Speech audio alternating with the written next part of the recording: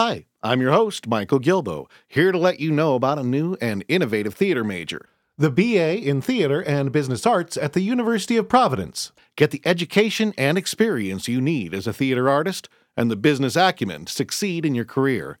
Visit BroadwayBullet.com and stay tuned to the end of the program for more info. Now, enjoy the show. Well, I wouldn't want it to be too perfect every night. It is live, after all. It is live.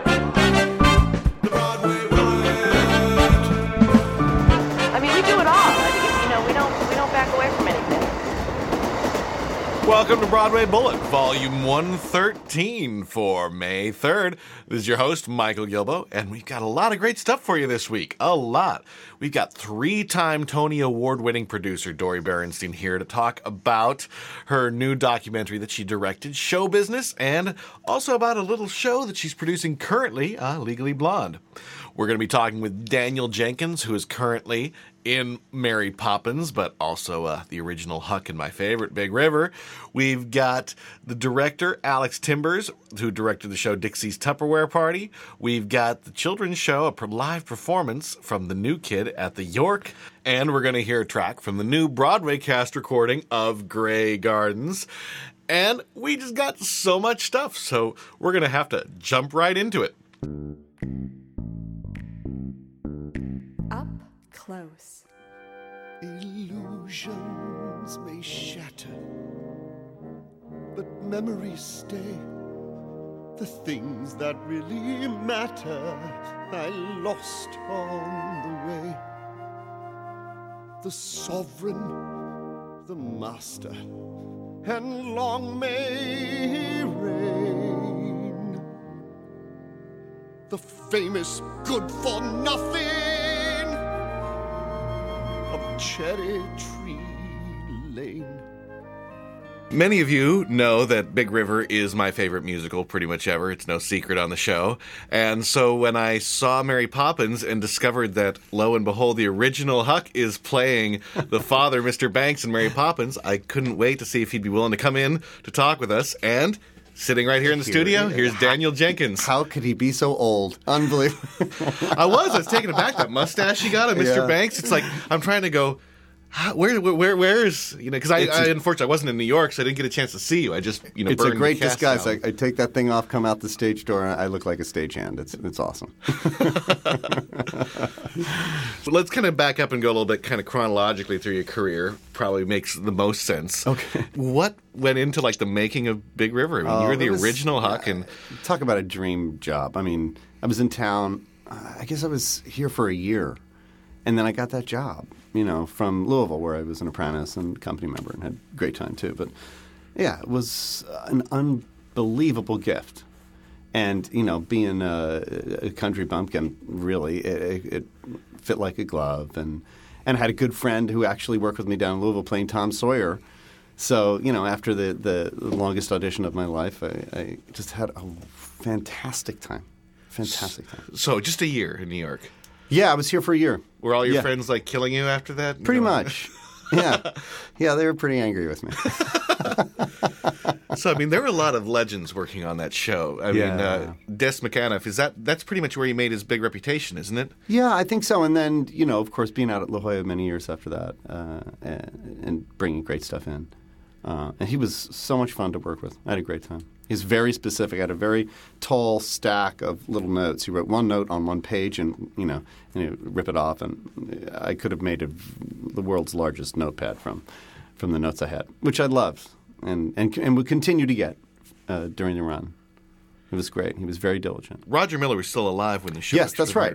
Yeah. So did you get a chance to meet him before? Absolutely. What a wild, wonderful guy. I was really proud of his work in it because I felt like he stretched himself. His reputation was kind of like novelty tunes. That's what people associated with him. And he came out with this just really rich gospel sound and mixed in some Dixieland stuff. And, he was really stretching himself and growing. And one day he brought in Worlds Apart, which is my favorite tune. And I have so many favorite tunes from that show. Oh, my gosh. Well, he brought – if you can imagine, we're working on this show. And, of course, it's been in development and in La Jolla and up in Cambridge, too. And they've been chipping away at it for a while.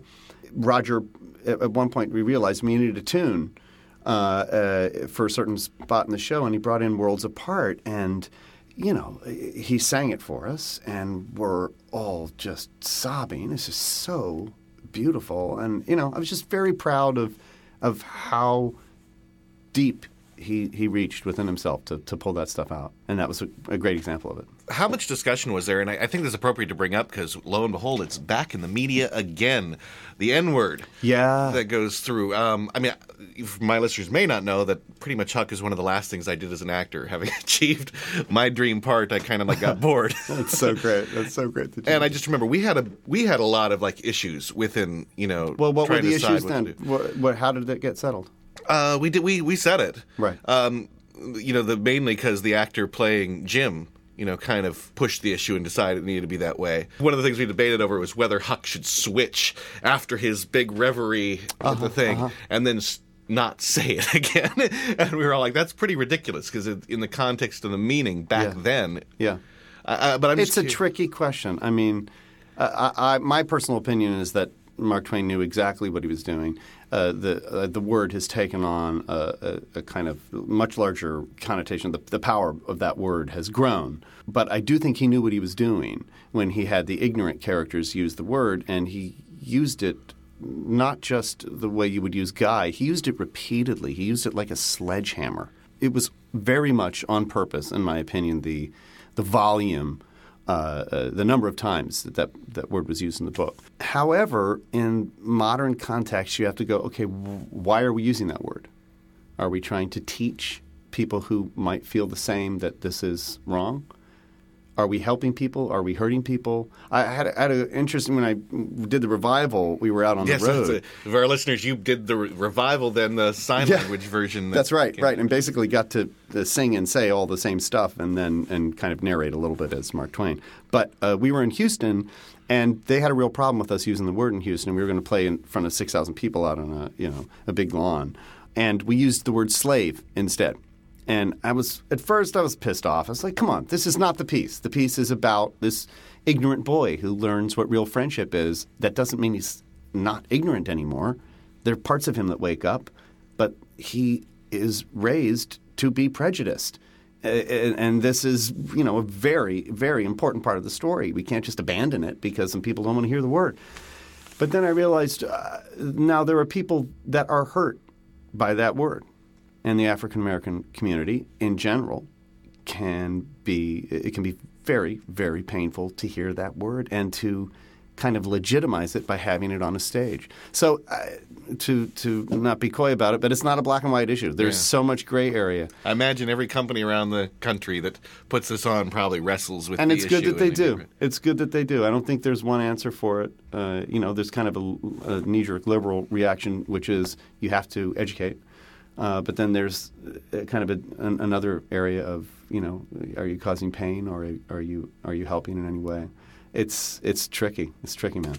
Well, we like exposing, lesser-known musicals, and can't say that Big River is one of them on the show, except for it's one of my favorites. But with you in the studio, I'd love to play one of the tracks from the Cast album, one of my favorite songs. There's so many on the thing, but the trio, Leaving's Not the Only Way to Go. And we're all expecting you to sing along. So. Is there any story behind this that we can? I think the story of this one for us was, why are we all three singing on stage, Des? What was the thing? That was the question that we have to keep asking ourselves and justifying for ourselves that these three environments would happen at the same time. We're all singing the same thing, but what are we saying? The regular questions you would ask putting on any show, which always seemed to come up when we did this number. Did the morning come too early? Was the night not long enough? Does a tear of hesitation fall on everything you touch? Well, it might just be a lesson for the hasty heart to know. Maybe leaving's not the only way to go. Maybe lay and let your feelings grow accustomed to the dark. And by morning's light you just might solve the problems of the heart. And it all matters might be a lesson for the hasty heart to know. Maybe leaving's not the only way to go. People reach new understandings all the time. They take a second look, maybe change their minds. People reach new understandings every day. Tell me not to reach, and I'll go away. Did the morning come too early? Was the night not long enough? Does a tear of hesitation fall on everything you touch? Well, it might just be a lesson for the hasty heart to know. Maybe leaving's not the only way to go. And a heart without a home is such a lonesome road to hoe. Maybe leaving's not the only way to go. When you mention what are we singing about, I mean, I think one of the brilliant things that he did with the book, one of the brilliant things that Roger Miller did with the music was that some of it was pretty straightforward musical theater, but most of it was kind of alluded to what was going around the action and not directly character. And somehow it still just ties. And it is. Like Hand for the Hog is a great example of that. It's just like, that is a total left field, absolutely Roger Miller tune. What the heck is it doing in this show? You know, it's perfect. You know, it works beautifully. I liked how his songwriter mentality meshed with musical theater mentality. Another stretch for him. The stretching was the musical theater stuff. You know, it's like, am I going to further the story here? How do you do that? You know, that wasn't something he knew, but he was willing to learn. Let's move along. The thing, and another landmark show that you're involved in was Angels in America. Oh yeah, that was yet another unbelievable honor. And got Stephen Spinella, who's been on the show here with great Spring Awakening recently. Oh yeah. This is fabulous. I got to replace him, and actually got to work in development on the second part of that at Sundance. So I kind of fell in love with the piece and with Tony and with Pryor before it even came to New York, knowing that it had been written for Stephen, and then getting obsessed. Okay, I actually didn't realize you replaced his role. Yes, I did. Yeah. And believe me, I watched and stole as much as I could because he was brilliant. Yeah, that was a great time. Really great time. In Angels, you gave so much and you kind of emptied yourself out, but gosh, how much you got back was huge. I'd never gotten that much back from an audience. It was amazing. And then you got to originate the Tom Hanks part in the musical version of Big. Yeah, again, I had a great time, an unbelievable time. That was another one that fit very well, child in a man's body. I'm pretty much still a little boy. But had a great time. You know, my research was like playing video games and eating pizza with 13-year-olds. So how bad could it be? When there's that iconic role, I wondered how much Norbert Leo Butz was thinking about, Steve Martin before him on Dirty Rotten Scoundrels. Right. Was that a role where you were wondering how what would Tom do? Yeah, what would Tom do, or how do I separate myself out from this iconic kind of movie performance? I've been asked that question before, and I can't say that it was ever really an issue. I mean, I had obstacles and objectives and issues and, kind of a supernatural issue. They were all plenty big enough for me to struggle with without having to worry about how Tom Hanks might have been doing it. It really, truly, honestly was never a problem. That's a lot of people don't believe that. And I loved the movie, and I loved Tom Hanks' performance in it, but I didn't feel like I needed to somehow honor it. Now, before we started interviewing, you were saying that you thought they got it right in the tour even more than the show. Well, they had more chance to work on it. Yeah, after Broadway, they had the writers got more time.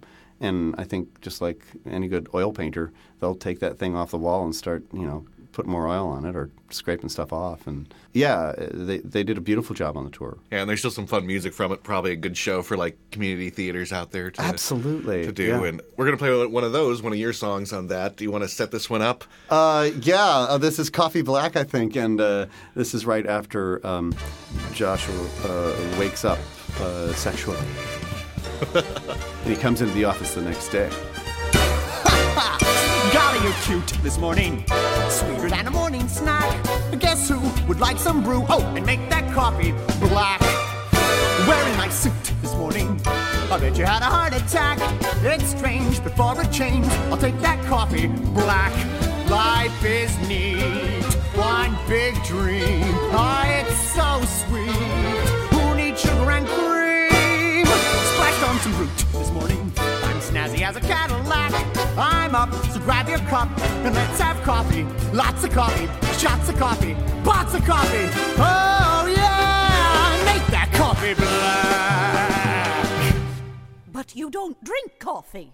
Miss Watson, get production on the line. Get production on the line. Set a meeting here at 10. Set a meeting here at 10. Tell McGregor in design. Tell McGregor in design. I want sketches here by then. You want sketches here by then. Get a guy to shine my boots. Get a guy to shine your boots. Send publicity of facts. Send publicity of facts. Order 10 Armani suits. Order 10 Armani suits. From that lady up at Saks. From that lady up at Saks. Call the factory overseas. Call the factory overseas. Have them put the schedule back. Have them put the schedule back. Oh, and while you're at it, please. Oh, and while you're at it, please. Can I have a coffee black? Yes, I order coffee black.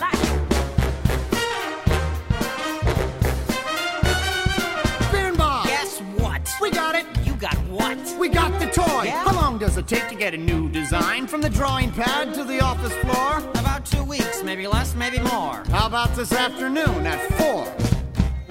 Wow, sure! Barrett? Barrett! Yes, what? How fast can you move a prototype from working draft to cutting steel? I would say 10 days is real. Tonight at 8. How's that feel? Wow! Deal!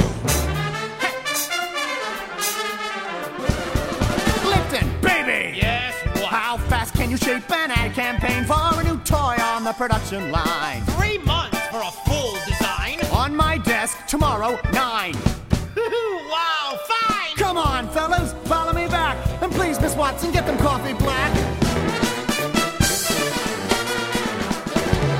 Life's complete, one big dream. It's so sweet. Who needs sugar and cream? Mac, hi! What? We got it! You got what? We got the toy! No. This thing's so hot, it'll sell itself. It'll walk right off the toy store shelf. Who left it on your bed? An elf? What is it? I believe we are supposed to present our ideas tomorrow morning at 9. I love this guy. Does he have balls or what? Look how he's bossing round the boss until he takes his shot. He tells me nothing and I don't get mad. By God, you're like the son I never had. Who's that? That's the son I had. Everybody listen up. Yes, Mac, yes. Big change of plan. Right, got it right. From this minute on. What? This man's the man. This man. If he wants a pencil, Yes, what? Yes. get this man a pencil. Right, pencil, right. If he scuffs his shoe, Yes, Mac, yes. get him a shine. Right, got it right. And if he gets thirsty, If he gets thirsty, get this man coffee. a great big mug. How you like your office? Well, it's by God, use mine. Bump those nails. Shine those shoes. Charge those sales. Get him chauffeurs door to door. He'll need golfers, get him forward. Needs a haircut, manicure. Is he gonna get it? Sure, 'cause he's the man. Golly, I'm hot this morning. Feeling like I'm right on track.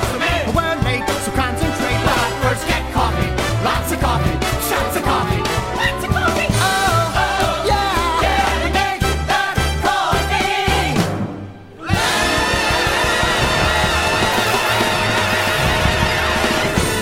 You do most of your work on stage, not in... Yeah, most of my work is stage, and like most stage actors, you find ways to supplement it with television or commercials, and so there've been pilots that have come and gone, little TV work, and commercial work, which supports my theater habit because theater isn't, an incredibly lucrative profession.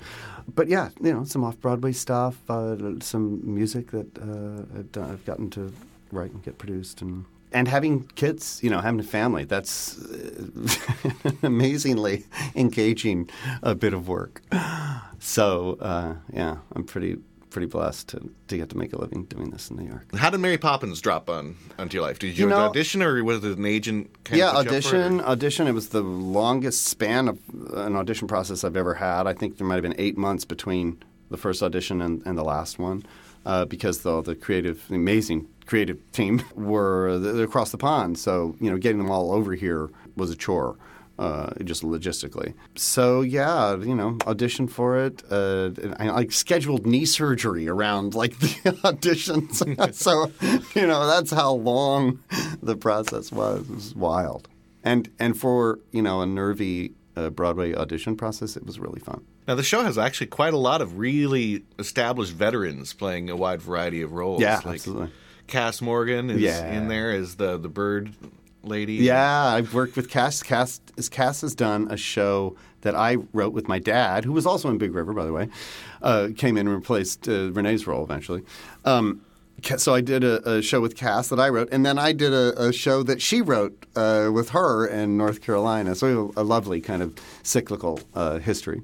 And an incredible voice. Oh, my gosh. A wonderful actor. The show actually is more based on the books than the movie, but it has songs. I think the books are really cool. The books are really well known in England. And the show's in its third year there. It's still, doing really well. But they're not as familiar with the books here. So kind of the wonderful part of getting to do the show is introducing people to these little, gorgeous storylines that they're not familiar with from the movie.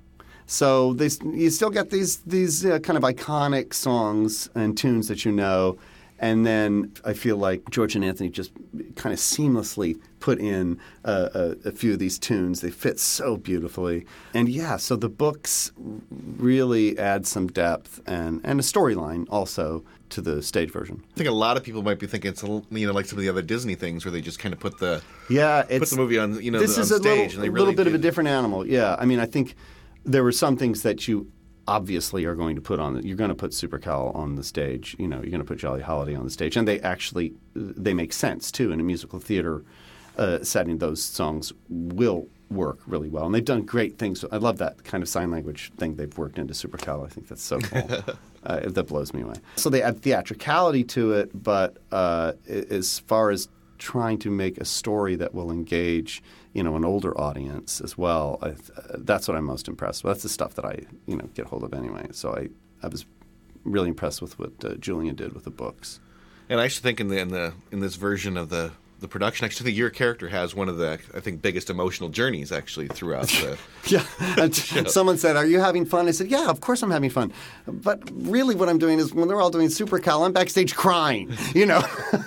I spend a lot of time moping backstage. You look very excited when you finally get your chance to have the little verse of Super Cal. That's right, yeah. And it is a great journey, and a really accessible one. And I got to say, some of the most rewarding parts of it for me are when fathers or men come up to me and express their, thanks for showing a part of the journey that they are very familiar with. When you kind of lose touch with what's important, and work takes over, and you forget that your kids are growing up too quickly. It's all stuff that is so accessible for me.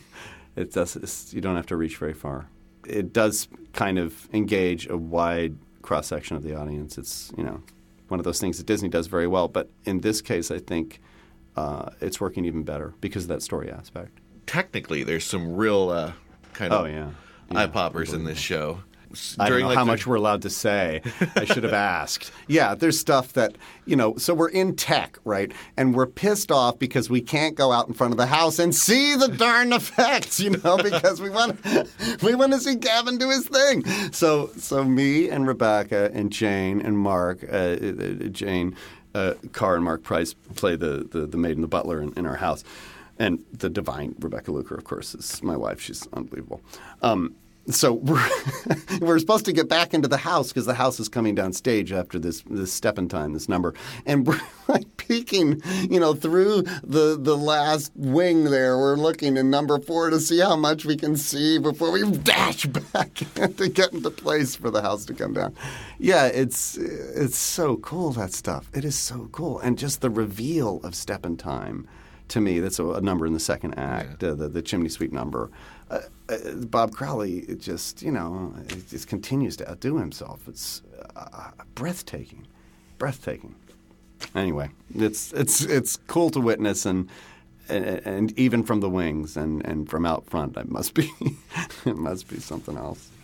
I'm normally not I like simplicity a lot of times, Chicago, what they do is perfect. Yeah, me too. I do too because of story, because, you're focusing on performance and story. But I have to say, for an impressive set piece, this was really there's things I'm going, oh my God, how are they dropping that attic? Unbelievable. Man, you are seeing your ticket price up there. That's for sure. And it's a big cast. A big cast. So many musicals are small anymore. Full orchestra. It's like, in a lot of ways, it's a really old-fashioned musical. But, yeah, the pyrotechnics are – you're kidding. You're kidding. There's more? Yeah. So how long do you think you're up for this one? It's such a great job. It's going to be hard to leave. Because it's certainly – you won't have to. It's going to be running for years. It's clear. And Rebecca Luker is, as good as they get. She's so connected. She's got such deep chops. She's so right there on stage, and she's so fun backstage. I'm really fortunate. We'll see. I really like it. I really like the gig. It's nice to be working. So sometime when you get some time off, have to come down here and when we're not kind of rushed and maybe sing something for our listeners here in the studio. Oh, absolutely. Run through all of your favorites from Big River. Well, thank you so much. Only if you're singing too, though. Oh man, I don't sing anymore. I really don't. That's a use it or lose it tool, definitely. Well, thank you so much for coming down. Absolutely, in the midst my of all pleasure. This craziness. I hear you're replacing some of the kids, so this has been That's a rehearsal right. period for you. Yeah. We got some new kids coming in. They're adorable. Good luck with the rest of the run. Thank you so much. Thanks so much. Thanks for having me. Yep. Up close. Every fan of this show definitely knows the trials and tribulations that go into producing theater, whether it's on a Broadway level or at their community theater. But there hasn't been a film that's quite captured the franticness of an entire season before. But just now we have the documentary Show Business, directed by Dori Berinstein. And Dori is here to talk about that in the studio. How are you doing? Excellent. Thanks for having me. I'm glad to have you here. Anybody who has 3 Tonys lined up on their wall is welcome to come on by. Thank you. So I imagine those 3 Tonys had a little bit to do with you getting access to do this amazing documentary. I think it did help in a number of ways to be a Broadway insider. I did know a lot of people in the community, and so it helped with access. But I think it also, for me, it helped being part of the community for 15 years before I made the movie really helped. I knew what I wanted to make. I knew the story I wanted to tell, and I knew the community well enough and the process of creating theater, so I felt that I could be responsible with this incredibly precious subject matter. Now, the movie follows predominantly 4 of the main musicals from the 2003-2004 season, and largely chronicles especially the Wicked Avenue Q showdown. Now, you did 250 hours of footage over the season? And a little more than that, yes. It seems incredibly daunting. How did you just have people constantly just going out? How are you keeping track of the footage?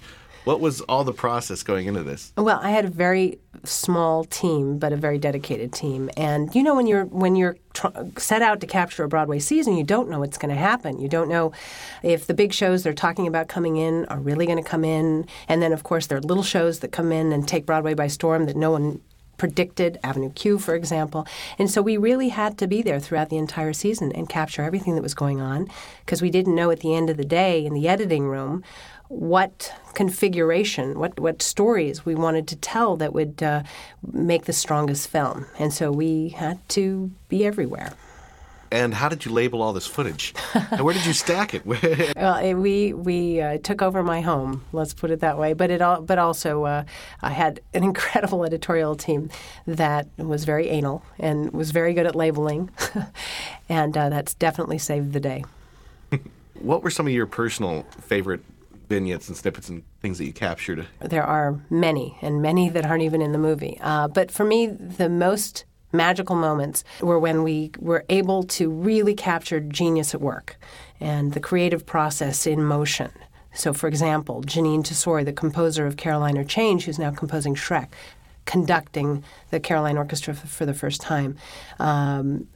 George Wolfe directing the cast of Caroline or Change. Stephen Schwartz working on compositions for Wicked, or even more so, in the recording studio doing the CD for Wicked, and he could hear one little tiny note that nobody else could hear that was wrong, and he just had this amazing gift where he knew that something wasn't right and spotted it, and they went back, caught it, redid it.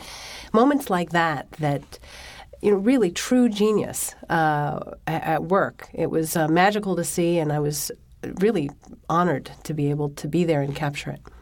I kind of particularly enjoyed the roundtable discussions with the critics, seeing their faces as they gave their sniping comments. So, what was that like?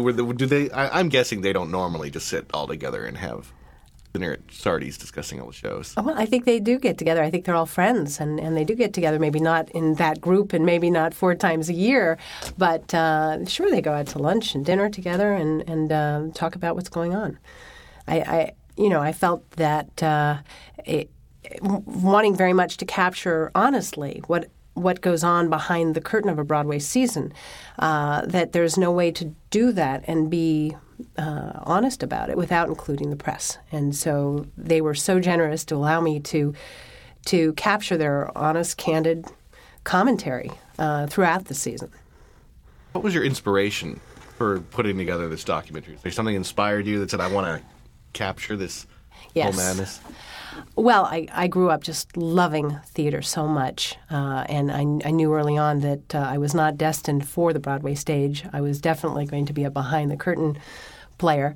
So I was very captivated with everything that went on backstage and how that magic was created and the process of creation. And when I read William Goldman's book, The Season, in college, which is a book that chronicles the 1968 Broadway season, I just was completely hooked and wanted so much, dreaming at that point of being one day a Broadway producer and a filmmaker, wanting to bring that book in essence to life and to be able to show this magical world behind the curtain. When I read it, I hadn't even been to New York, hadn't seen a Broadway show, but I just fell in love with it so much that it was a dream I had and hope one day to get to the point where I could make it real. Tell us about producing here in New York, not just this film, but like I said, you've won 3 Tonys as a producer on Yes. One Flew Over the Cuckoo's Nest, Early Modern Millie. Full Moon. Yes, Full Moon for the special event. Yes. That's more than a lot of people get. And, but also, I'm thinking you might be in a position to comment on. There seems to me to be a very big changing role in the producer. I'll specifically point out that my jaw kind of dropped when I went to Spring Awakening, and in the playbill read through 4 or 5 pages of producer bios. Sure. When I still think about, probably maybe you read the books too, of the days of David Merrick. Mm-hmm. And is there a changing role? Are we past the days again where we'll see like a David Merrick, a one kind of producer above the? Well, you saw that in Taboo with Rosie. Rosie, yes, that was in the movie. Her own money, $10 million, on the line. But David Merrick never put his own money in. He just he was the kind of the classic producer. He arranged and did all the business and got it in. Well, yeah, when David Merrick was producing, it was very different. There were tax incentives for investors. There were support from the arts, from the government. It was a very different time, and it's very challenging to raise money for a Broadway show. Something that has commercial hit written all over it is a lot easier than some of the more challenging fare that comes up, but you don't want to hold a show back just because it may not be the biggest commercial hit of the time. If it's great art, it needs to be seen. And sometimes on shows like that, it takes a village. You gotta get a lot of people together to help put on the show. At the same time, there may be a lot of producers there, but there usually are 1, 2, 3, at the most 4, typically, lead producers who from day one are shepherding that project, every moving part of it from the beginning all the way through the end. And the producers that join later on certainly have a lot of great value to add, but they are extremely helpful in raising the financing to help put on the show. Now, you're currently working on one of the new shows that just opened. Yes. As a producer, Legally Blonde. Yes. Where did the idea come from to turn Legally Blonde into a musical? Well, over 5 years ago, my partner Hal Luftig, who's produced many amazing Broadway shows, including Moving Out, and we worked together on Millie, he came up with the idea to turn Legally Blonde into a Broadway show, and he invited Fox Theatricals, who was also a partner of ours on Millie, and I was invited to be in the core team that would ultimately bring the show to Broadway. And Hal fell in love with the ideas, and we did as well, because Elle is such an amazing universal character that has such an arc and an adventure, discovering who she is and learning that it's cool to be smart and you have to be true to yourself, and it's such a great story, and she's such a compelling character, and it's such interesting worlds, the sorority world and then Harvard. We just immediately were passionate about it and all deeply committed to seeing it all the way through. What is the process like in terms of auditioning and finding the right creative team? I think you put together a very interesting mix, and that I think shows a lot of foresight, and that's why I'm kind of curious what the process was and the thinking. Sure. Every show is different, and so every one of the shows I've worked on has been a different evolution in terms of how it all came together. But specifically for Legally Blonde, Jerry Mitchell was somebody that we all admired tremendously, and Hal knew that Jerry was ready to make his directorial debut. He had just been a brilliant choreographer for Full Monty and Hairspray and Dirty Rotten Scoundrels and La Cage aux Folles, and had just won the Tony. He immediately connected with the material and had a great vision for how to bring it to life. We talked with a lot of composer-lyricists, many very well-known Broadway composer-lyricists, prepared a few songs. Larry O'Keefe and Nell Benjamin. Larry had done Bat Boy. Yeah, I wasn't even interested in Legally Blonde until somebody said that he was doing the music, and I'm going, wow, that's a good match. Well, day one, they hit it out of the park. And the second we heard what they had prepared, it was extraordinary. They just got it. And basically all 3 songs that they wrote as demos are more or less in the film. In the Broadway show. and Heather Hawk, who's our book writer, comes from the world of the movies, but she's just a perfect fit. She had done Freaky Friday. She gets that world, she speaks that language, but she also is this brilliant, brilliant woman, and rounded out the creative team perfectly. But wrapping back around, and we talked a little about your production, back to the documentary. What legal hoops do you have to jump through? I mean, I noticed for the press they had a bill with the thanks and stuff, and there was thanks to about 90 unions listed. Yes. And I'm guessing legally, this is a place where you probably have to deal with a lot of people claiming their own turf. Well, the Broadway unions and guilds, and there are 17 unions and guilds, were completely supportive of this project from day one, and there's no way this movie would ever have been able to have been made without their support. They were tremendous every step of the way, and as was AFTRA, and I'm deeply grateful to them. So you're going on tour with this now. Is that the right word? Is it a documentary tour? So it's not just going to be our New York listeners who catch the show, but around. Where is it all going? What's it like setting up a documentary tour? Well, it's a little more complicated than a touring Broadway show, because we're opening in several cities at the same time, which you don't do with a Broadway show.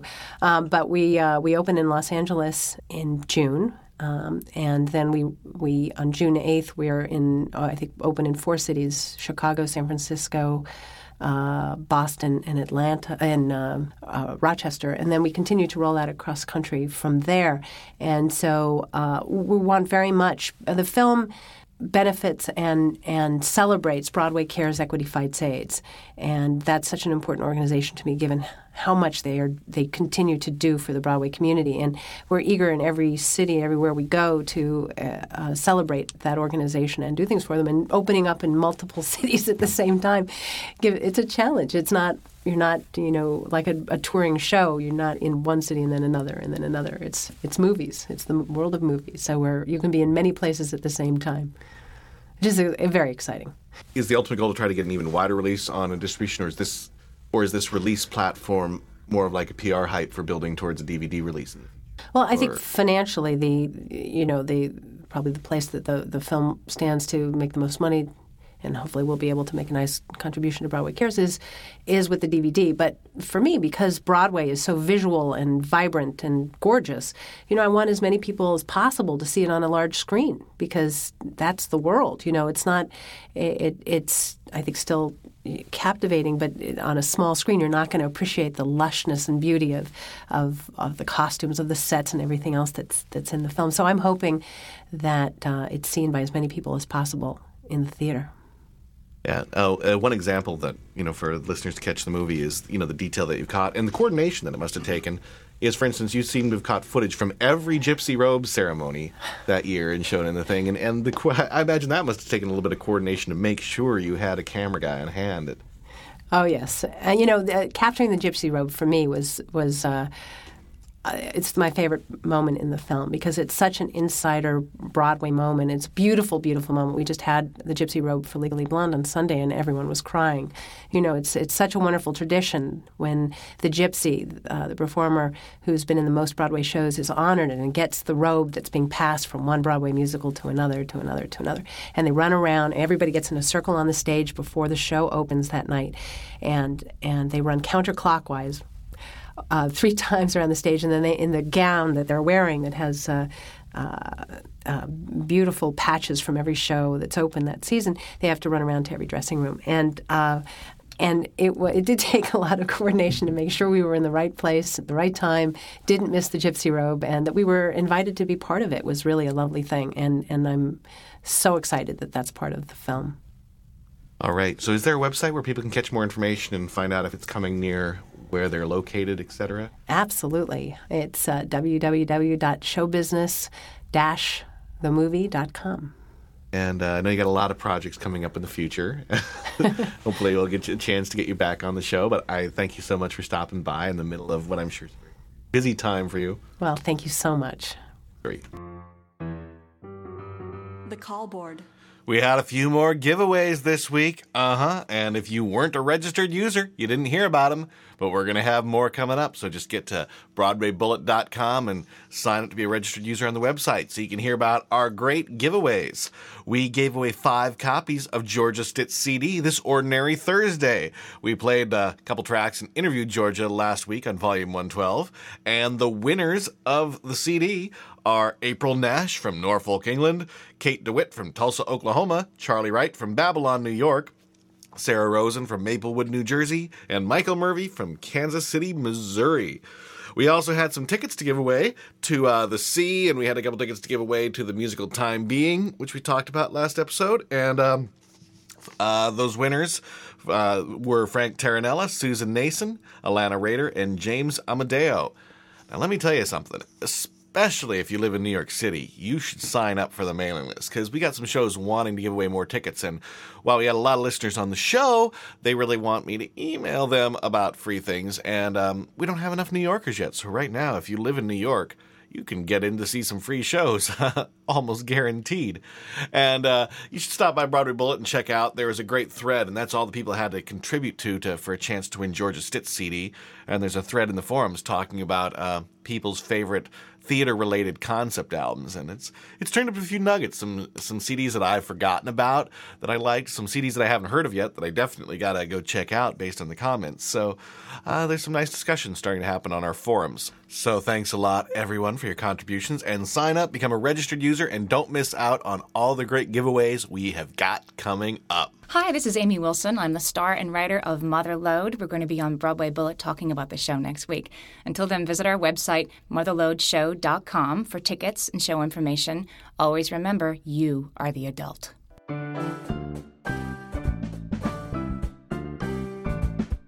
Listening room. Well, Grey Gardens has released a second one. They have now got the official Broadway cast recording out. As many of you know, we had some exclusive live performances from new songs that were added from the off-Broadway into the Broadway production on Volume 101. If you haven't, you should check it out. It was a great interview with Scott Frankel, the composer of Grey Gardens, and Matt Cavanaugh and Aaron Davey. They performed 3 original tracks, and, well, they figured there's probably some fans on here. So they're letting us play a song, and I have a suspicion that we're going to be doing a giveaway on this soon. Don't know, might happen. But out on PS Classics, this is Around the World, sung by Christine Ebersol from the new Broadway cast recording of Grey Gardens. It's my mother's house in my mother's name, and you can't beat mother at mother's game, cause she likes the people who I don't like, and if I don't like it, it's take a hike, which is mother's way of reminding me, when you live off mother, you can't be free, and I think that mother is very mean, and this latest thing with this wash machine, the one Jerry brought, don't be too surprised if the guy moves in and I'm pulverized, cause I'll be damned if I'm gonna waste my time washing clothes in a goddamn machine.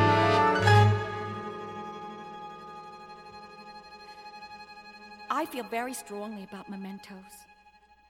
Memorabilia, I guess you call it. Around the world is what I call my wall of special things. Around the world with rose bouquets I dried and tied on strings. A silver mask from a masquerade. Around and round I twirl. You tack them up so you can twirl around the world. Edie, we found it! Jelly found my old song!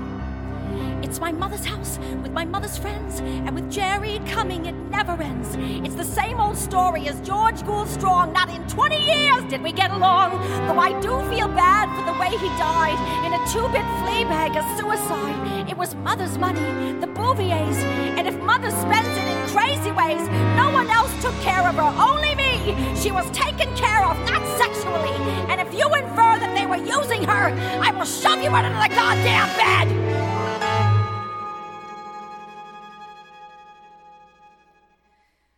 Around the world with stones and shells, the nicest one I lost.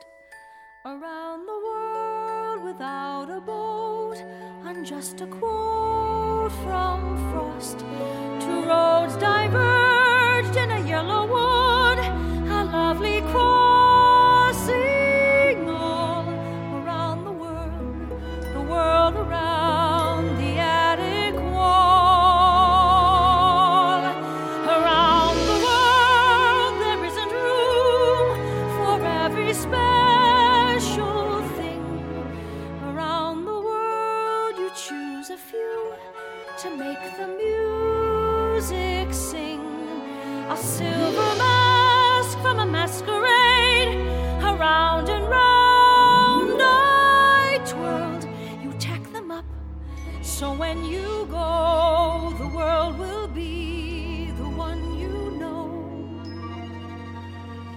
A bird cage I plan to hang, I'll get to that someday. A bird cage for a bird who flew away.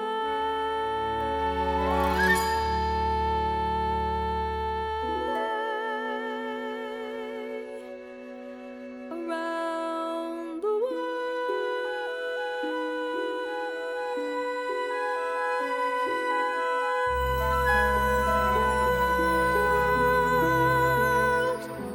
Once again, the Broadway cast recording of Grey Gardens is out on PS Classics, and right now you can order it direct from the website, psclassics.com, for only $14.99, and it's got a real great booklet, pictures, lyrics, everything. All right. On the boards. Sitting with us, we have an up-and-coming director on the New York City scene. A lot has happened this year. He's got a new show at Ars Nova, Dixie's Tupperware Party, and he just recently received a Drama Desk nomination for directing one of our favorites here at Broadway Bullet, Gutenberg the Musical. Here's Alex Timbers. How are you doing? Good. How are you doing? I guess we'll start off with the recent news really quickly. What's it like being nominated for a Drama Desk? No, it's exciting. I mean, what's ridiculous are the other people who are nominated, like Hal Prince and Michael Mayer and people like that, and to be alongside those people is somewhat preposterous. I know. And what are you, 16? You have a very young face. Thank you. 28. But still, it's directing can definitely be an older person's game. I think you have to have gray hair to direct. Yeah, absolutely. Or it makes you go gray. A couple more shows, you'll be there. Thanks. I'm working on the paunch right now. So tell us a little bit about your new show, Dixie's Tupperware Party. Absolutely. Dixie Longate is the #1 selling Tupperware salesman in America. And she's also a drag queen, the persona of Chris Anderson. And so this show is basically her home party with sort of a design around it, as sort of a theatrical version of the things she actually goes on cruise ships and does in sort of middle-aged housewives' homes. And we have sort of grafted a sort of a journey, an arc to it, a sort of emotional center, and really turned Ars Nova into a giant Tupperware party. It's an immersive, interactive entertainment. Now, how did you stumble across this show? I was contacted by Ars Nova. I've actually worked a lot with drag queens. I directed a show up at P-Town last summer, and so I really sort of enjoyed that work. And Chris is by far one of the best. He is very funny, very in control of what he does and knowing his audience very well and knowing this character well. And so he's really been excited about the opportunity to really take it to the next level. So are the costumes a little bit more than hats? Yeah. In this one? Yes, they're fully flat. It's a whole costume this time. So in general, how do you find – do they just come to you or how are you going about looking for these newer works? At least these two I know are definitely – from newer writers, newer works. Right. I've been lucky in those situations to be approached by people. In both those situations also there was a show that existed and where the producers felt it necessary to sort of retool the production team in order to sort of take it to the next level. So it's a little easier than, working with a script from scratch in terms of that's already had its readings and its workshops and, helping – this is something that actually already works.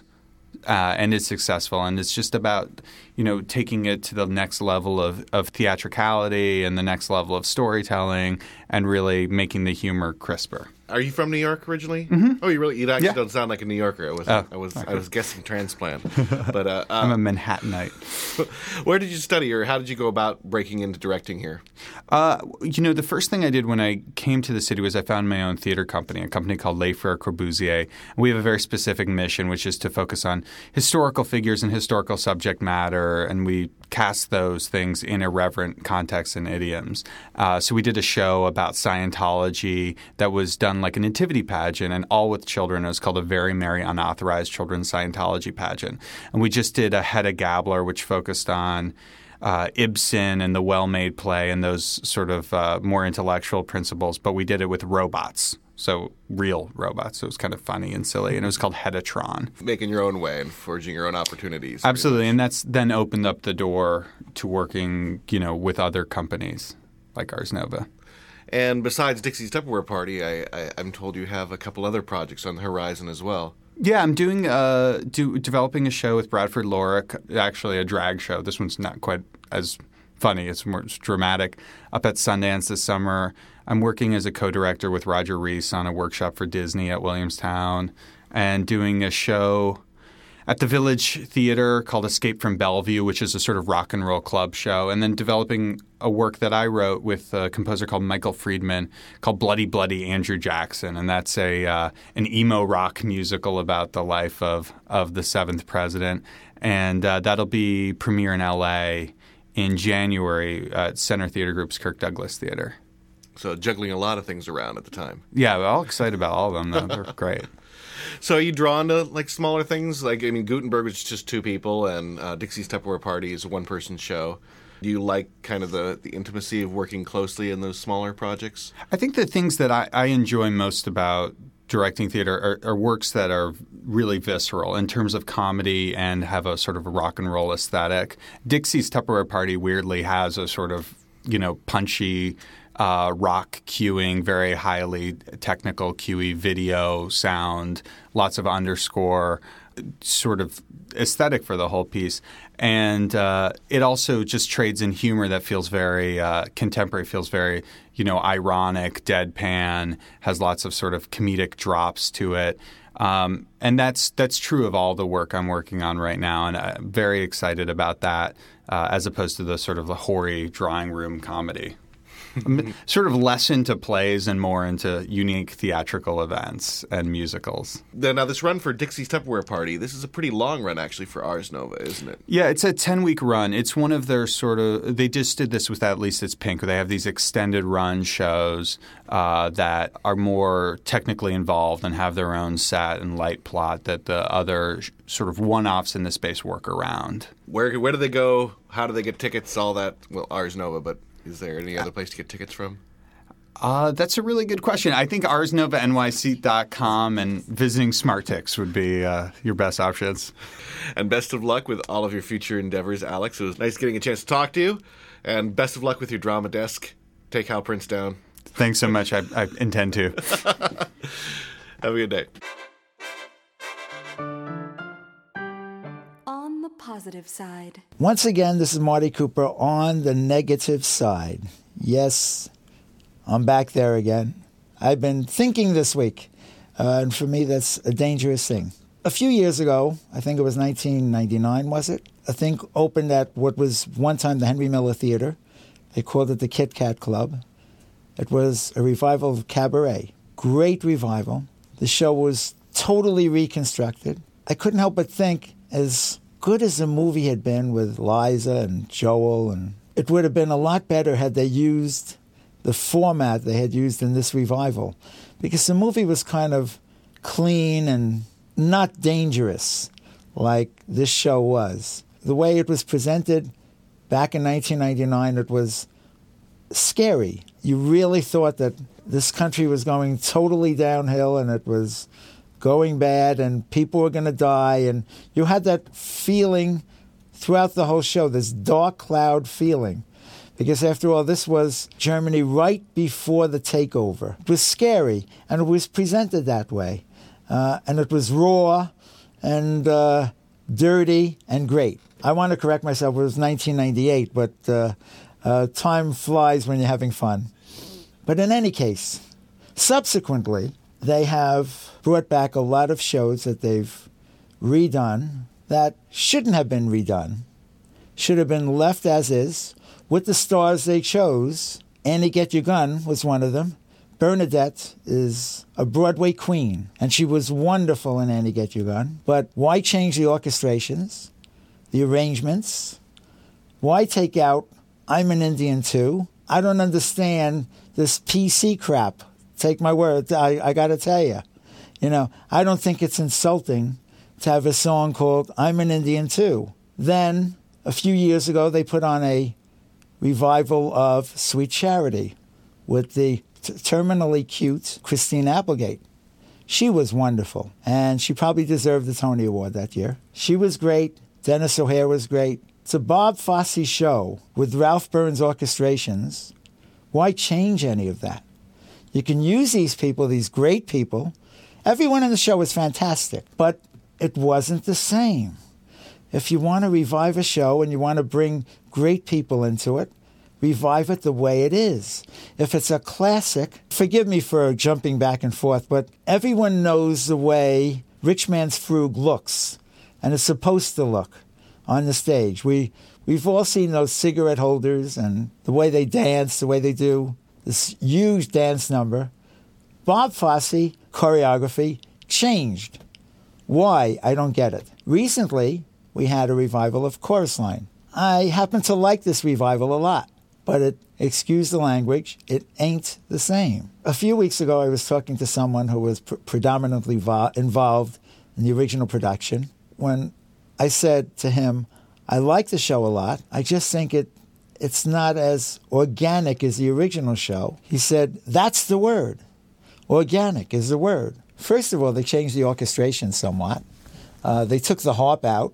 The harp in the original production sounded wonderful. They took the electric guitar out. Now, I'll tell you a funny story. If you ever seen the original orchestral score for Chorus Line, there's a point in The Music in the Mirror where they actually say it's the Shaft effect. If you remember the movie Shaft and the theme song, if you remember the wah-wah guitar, you remember that little effect that it had in the song. And they actually used that in The Music in the Mirror. They took that out. They changed the orchestrations on that great Tits and Ass number, Dance 10 Looks 3. They changed it a lot.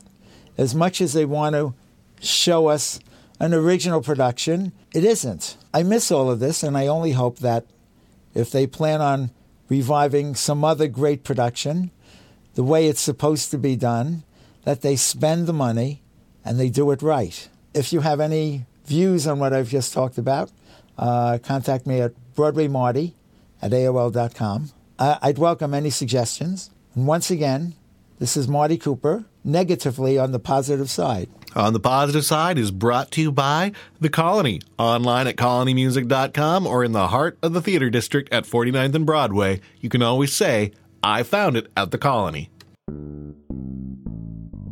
On the boards. All right, this is Paul Armento. I am the composer, lyricist, and director of The New Kid and also The People Garden, playing at the York Theater. And with me today is... Alexa Eisenstein. And Alexa is our troupe veteran. Been with us for how many years, Lex? Too many. 8, I believe. And she is performing this weekend and also in 2 weeks on the 19th at the York Theater. And we're going to perform the song The New Kid, usually sung by the character Zach. And I'm going to be speaking the part of Samantha, which is, I guess, going to turn to Sam. All right, you ready to go? Yeah.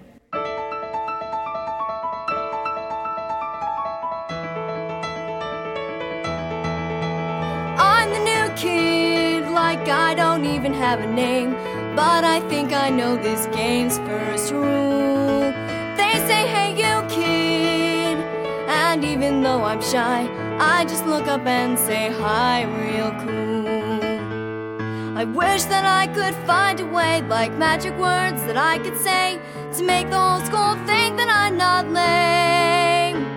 But maybe it won't be so long till they decide that I belong, and everyone will call me by my name. But now, I'm the new kid, and it seems a little strange. This is such a scary change to make. Better watch the things you do, kid, if you want to get along.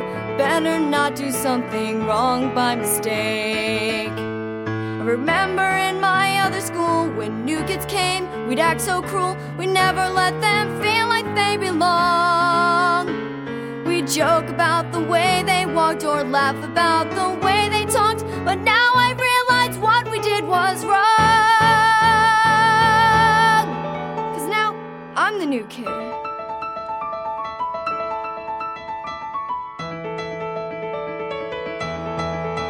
It's a new kid. The new kid. It's a new kid. The new kid. Do they think that I'm a wussy? Do they think that I'm a freak? Do they know that in my old school, people thought I was a geek?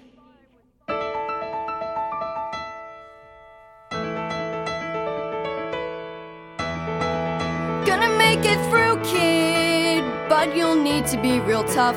Things could get a little rough for a while. Nothing you can do, kid, and it really isn't fair. Just act like you don't care and smile.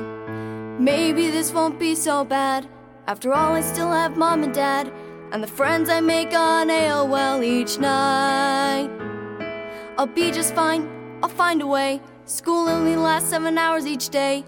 I won't need any friends here. Yeah, right. Hi, you're the new kid, right? Yeah. What's your name? I'm Sam. I'm Zach. Nice to meet you, Zach. Nice to meet you too, Sam. All right, Paul and Alexa, that was great. And you got both the People Garden and the New Kid that are playing kind of in a rep at the York, right? Yes, they are wrapping up in the next couple of weeks. Through the 19th, but then you said you're going to be bringing it back probably at some point. I intend to have a very, I love working at the York Theater, and we're already talking about doing some things, even possibly the end of this summer, and if not, just throughout the year. It'll be periodic shows, so not runs like we have right now. Maybe like we'll do maybe 3-4 shows at most.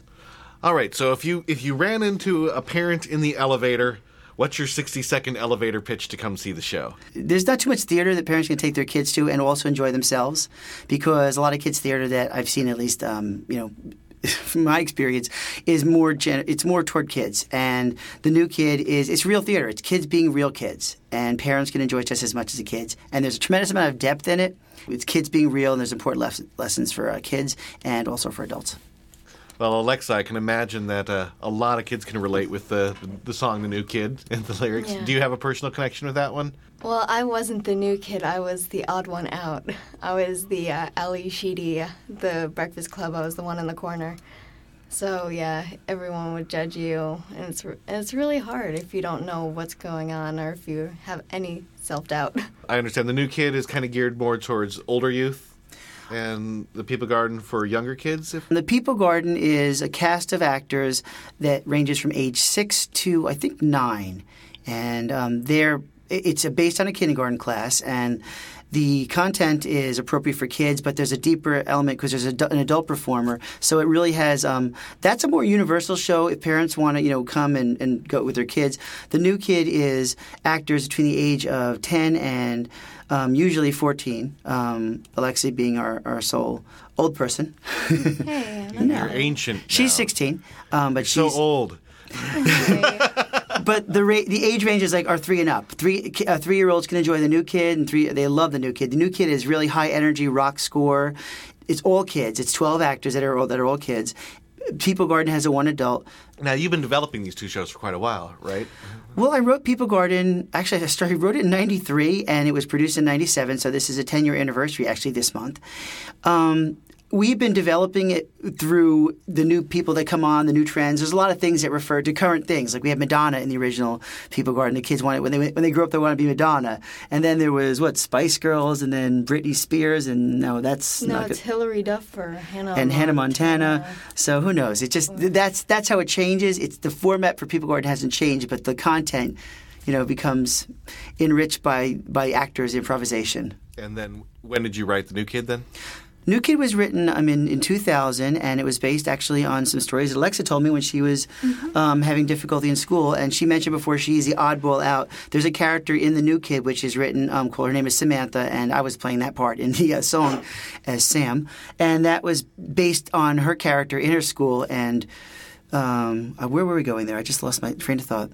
Since this is going to be coming back occasionally, people should check out your website, or check out the York Theater's website, which is www.yorktheater.org, spelled in the classical way, THRE. And we'll be on there. If they want to find out about our shows when we're not on, I guess we could send them to sandcastlekids.org. And that would where they would find out about when we're going to be at the York if we're not on the York website. Well, thanks for coming down and performing, and have a lot of fun with your remaining performances. Thank you very much for this opportunity. It was fun stuttering. Top of the trades. And we now have the most important theatrical news of the year. Filming for the sequel of Disney's massively successful High School Musical is complete, and the program, which follows a concert at a country club during the high schooler summer vacation, will air August 17th on the Disney Channel, according to TimesUnion.com. High School Musical 2's cast will include the return of Zac Efron as Troy, Vanessa Hudgens as Gabriella, Ashley Tisdale as Sharpay, Lucas Grabeel as Ryan, Corbin Bleu as Chad, and Monique Coleman as Taylor. Also returning for the sequel are the original's writer, Peter Barsocchini, and director-choreographer Kenny Ortega. When asked why August 17th, Disney responded that if they put it on during the school year, there would be a massive outcry as every single pre-teen girl skipped junior high.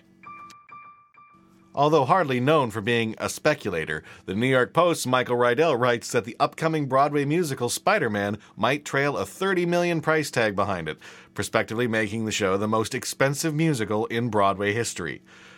A producer said, quote, "The numbers are going to be astronomical."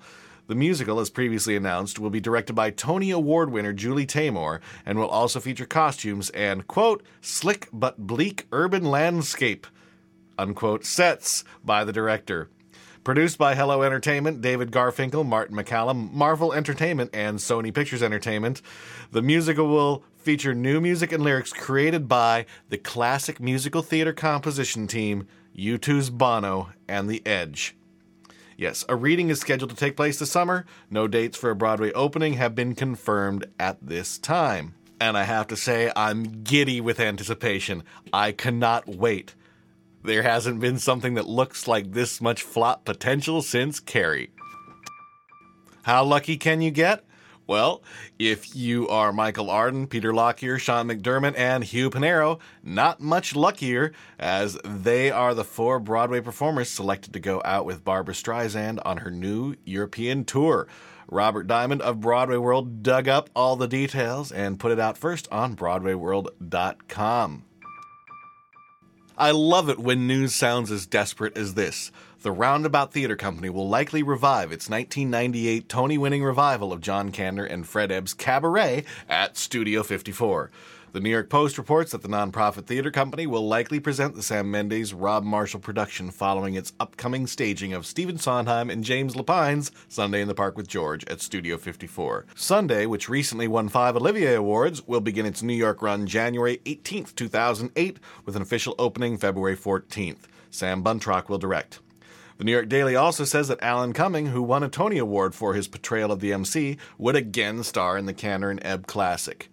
Okay. Again, smells of desperation. You can find a new hit Roundabout. You really can do it. I loved Cabaret. Incredible production. I saw it 3 times. Move on. Find a new hit. There is one there. Just look. Perhaps beyond the realm of what were considered second-rate minor hit musicals at the time.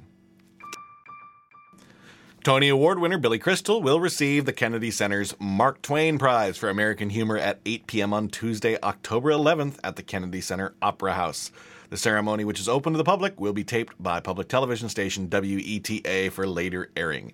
Crystal won the Tony Award, along with numerous other honors, for his solo show, 700 Sundays. He has appeared in such films as, if I list this, I'm insinuating that you are stupid. But the press release didn't seem to think that. Previous recipients of the Mark Twain Prize include Jonathan Winters, Richard Pryor, Carl Reiner, Whoopi Goldberg, Bob Newhart, Lily Tomlin, Steve Martin, and Neil Simon. Top of the Trades is brought to you by BroadwayWorld.com, always your best source of theater news of all stripes. For more on these stories, and indeed links for everything we talk about in the entire program, check out our show notes page at BroadwayBullet.com, Volume 113. Top of the Trades will be back next week with all of the best theater news. Curtain call. Well, first off, I'd like to say goodbye to one of our first interns, Laura Costa. She got a substitute teaching job, permanent. She said, hey, it wasn't her dream job, but it sure beat the hell out of this. No. She said she's still going to be contributing every once in a while to the website, and we wish her the best of luck and so much thanks for all of her help with her transcriptions and research and everything else. Everybody with me say a big collective thank you to Laura Costa. Also, closed last week, Prelude to a Kiss from the Roundabout. It's gone. And if you're missing it, or if you missed it, you wanted to see it but didn't, we have a little nugget for you. In Volume 108, we talked to the star, Alan Tudyk, so you can get your fix yet again by checking out that episode. We got a lot of great stuff coming up in the coming weeks leading up to the Tony nominations and all of that stuff. In fact, I'm going to be putting up a new poll tonight. It's been on the Leading Ladies for a month, so I'm going to put all the results up in an article, and we're going to do a new poll. Tell us really quickly what shows you think should be nominated for Best Musical, because, again, just like the Leading Ladies, there's going to be some good ones this year that are overlooked. So, all right, once again, thanks for joining me. I'm your host, Michael Gilbo, and until next week, thanks for hopping on board the Broadway Bullet.